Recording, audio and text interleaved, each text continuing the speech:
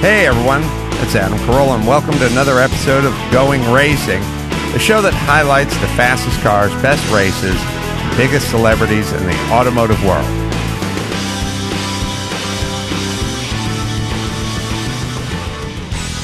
Home theater in my bathrobe. I can see you in your bathrobe. Yeah, I was in my bathrobe. It's a luxurious bathrobe that Jimmy Kimmel got me some years ago for like Christmas. It's lovely. And I thought, well, as long as I'm working from my house, what am I changing into my street clothes for? So I just came down in my bathrobe, and we'll do it super casually. Matt's over in his den. Simon Pagenaud, the last guy to win the Indy 500, is Indy driver, is going to be with us in a couple of few. News, well, things to complain about. Mm-hmm. I was looking at a episode of Adam Carolla Goes Racing, and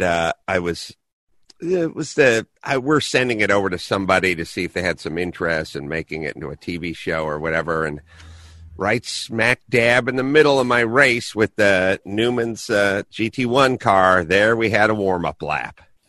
Now, people say to me, hey, Adam, how do you know it's a warm-up lap? How do I know it's a warm-up lap? I didn't edit it together. I mean, you got to think of it. Let's look at it through my perspective. All I think is I'm watching footage from a race that's edited together, right? But how do I know it's a warm-up lap? Well, I know it's a warm-up lap because the cars are zigzagging trying to get heat into the tire, and it never goes above 4,000 RPM. Yeah. Which is, I would argue... Nobody's passing. Nobody's racing. Nobody's racing. Now, I would argue that that's not only a visual, but it's an audible. And like you have two ways. Like when you edit, you have your ears and you have your eyes. This does both of them. This is people going down a straightaway and zigzagging slowly. I can't figure out why it makes it into the film every time. It's half speed down a straightaway while everyone is zigzagging. First things first, did anyone ever zigzag down that straightaway during the rest of this race? If the answer is no, what makes this lap different from the others? It would be an interesting part of racing if that's what everybody had to do was, on this part of the track, you have to zigzag. Right. Yeah. So I had this super satisfying conversation with Nate where I said, Nate, for the 28th time, when we do these race videos, we can't have warm-up laps. We can't have footage of warm-up laps in the body of the race that we cut together. And then he goes, I was zigzagging down the straightaway. And he goes, yeah, on that one, you were talking about putting heat into your tires. And I said, no, I wasn't. It'd be great if I was. I mean, it'd be great for you. It'd be great for you if I was talking about that. Chris, you probably heard this conversation a few times, which is, I know you wish I was talking about putting heat into my tires because then it would fit what I was doing. But I'll go back and look at the tape anyway. And I went back and looked at the tape, and all I said was, now it's time to rejoin the race. Or, it was no, it's warm-up lap. I don't know what's wrong with me that I'm obsessed with this, or is there anything wrong with me? I think the issue is the guys editing it and who are in charge of creating this are not obsessed with it, right? Like, why can't they be obsessed with me being obsessed with it? Well, it wouldn't even be on your radar if it doesn't keep happening again and again and again. It would just be like, that looks good, makes sense, let's send it out. But now we're here in your there's robe something talking about cutting together race footage that just escapes people. Like even when they go, now it's time to rejoin the race, I started passing cars. It's just me and another car alone on a long straightaway where there's no other cars on it. Yeah. Like, why do they do that? There's so much footage of so many cars. There's so much going on. Why? What is that? Why do they detune everything? I don't get it. That's a good question. I would say, is there a way for us to not film the warm-up laps? But there's not. When the car is moving, there's nothing we can do. We can't take that out of the equation, right? Because I don't know how else to fix it. I guess we could just take the raw footage and go, before you do anything, erase the warm-up laps. Just get it out of the footage. If you don't have it, then you can't put it in there. It seems silly that's what warm-up you'd have lap to do. is the first lap, so you can just go past nobody shoehorns or sneaks in the warm-up lap in between the 6th and 9th lap. It's always at the beginning of the race. Yeah. Don't use the lap from the beginning of the race. Or maybe I'll just hold my hand over the camera or something like that while we're doing the warm-up lap. Think that'd be a good idea? That'd be funny. It's a bizarre world to live in, where you're really one of your small asks is don't put this super slow, weird warm-up lap shit in the body of this race that you're constructing. But good news, you have 9 other laps to choose from. Yeah. And then it gets in every time. Now, you know what happens every time? The editors like it when you're warming up the tires because there's movement. Right. Which is a whole nother conversation. It took them 2 years to figure out that's what we need to show movement. It's not just a picture of you staring out the window straight, not shifting, not throttling, not doing anything. We're like, you got to show movement. When you cut in the car, we need some movement. And now they're like, well, we found the most movement. And that's the warm-up lap. Everybody is zigging and zagging every direction. I don't mind. It looks like something, but anybody who knew anything about racing would think these guys are idiots. Yeah. Wouldn't they? It's funny, and I know I brought this up before, but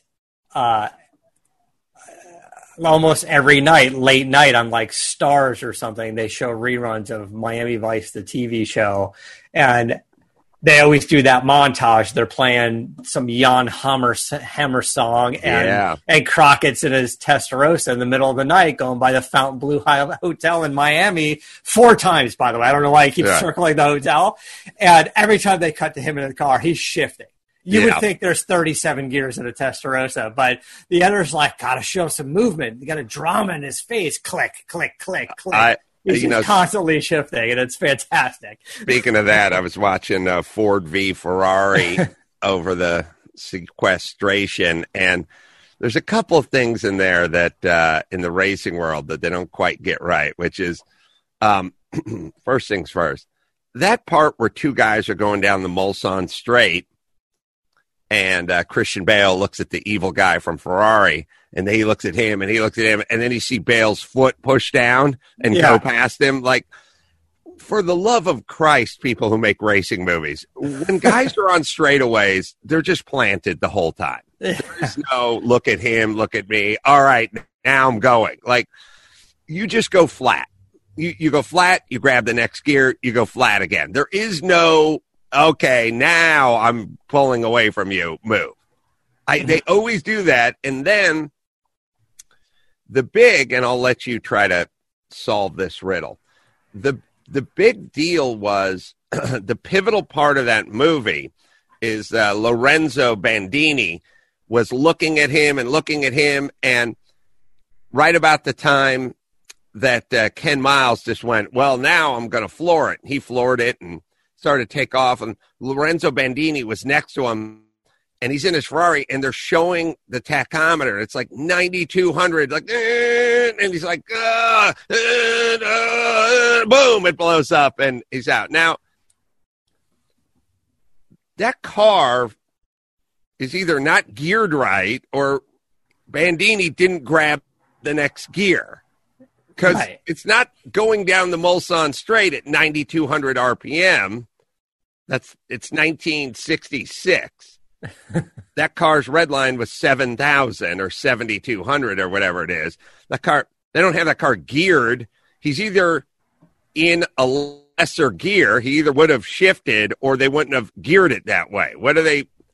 Are they trying to show that he's going beyond the limits of the engine just to stay ahead? Like, he knows it's a 7,200 RPM engine. I mean, 9's a little high, but are they trying to say he has to go beyond the red line? This is cold trickle blowing the engine, like that kind of thing. Like, there's the only way, because if he was pushing it, but he was still like in the safe zone of 7,000 to 7,200, maybe it doesn't seem as extreme. Although, but the 2,000 RPM extra seems a little. But what's happening is there's no more gears to grab. There's no more gears to grab, or well, but would that car go to 9,000 RPM at the end, like in fifth gear? Like, here's the point: at a certain point, as long as the Mulsanne straight is, you'd run out of straightaway. Yeah. I don't think those cars were geared to feather it in fifth gear or feather it in fourth gear, like all the way down at Mulsanne. I think they just planted it, and at some point the wind stopped them at 218 or whatever they were doing. I don't know. Maybe Simon Pagenaud, has he driven it? Oh, has Pagenaud done Le Mans? I'm curious. I don't remember, but he does quite a bit of sports car racing too, I believe, like with Acura. So we should find out from him if I'm seeing 2009 he drove in the 24-hour of Le Mans in LMP1 for Pescarolo Sport Team. Oh, okay. All right. Well, there you go. Le Mans. Oh, it's at the bottom. It says, well, no, you say 2001 or you mean 2011? 2009. Oh, sorry, 2009. I got 2011 one. So sorry, second at the 24 hours of Le Mans. Double check that. The notes say, second place in 2011 at Le Mans. Oh, sorry. He's done 2008 to 2011. I just was reading one of the years. But best finish, second place in 2011. And what was he driving? Do we know?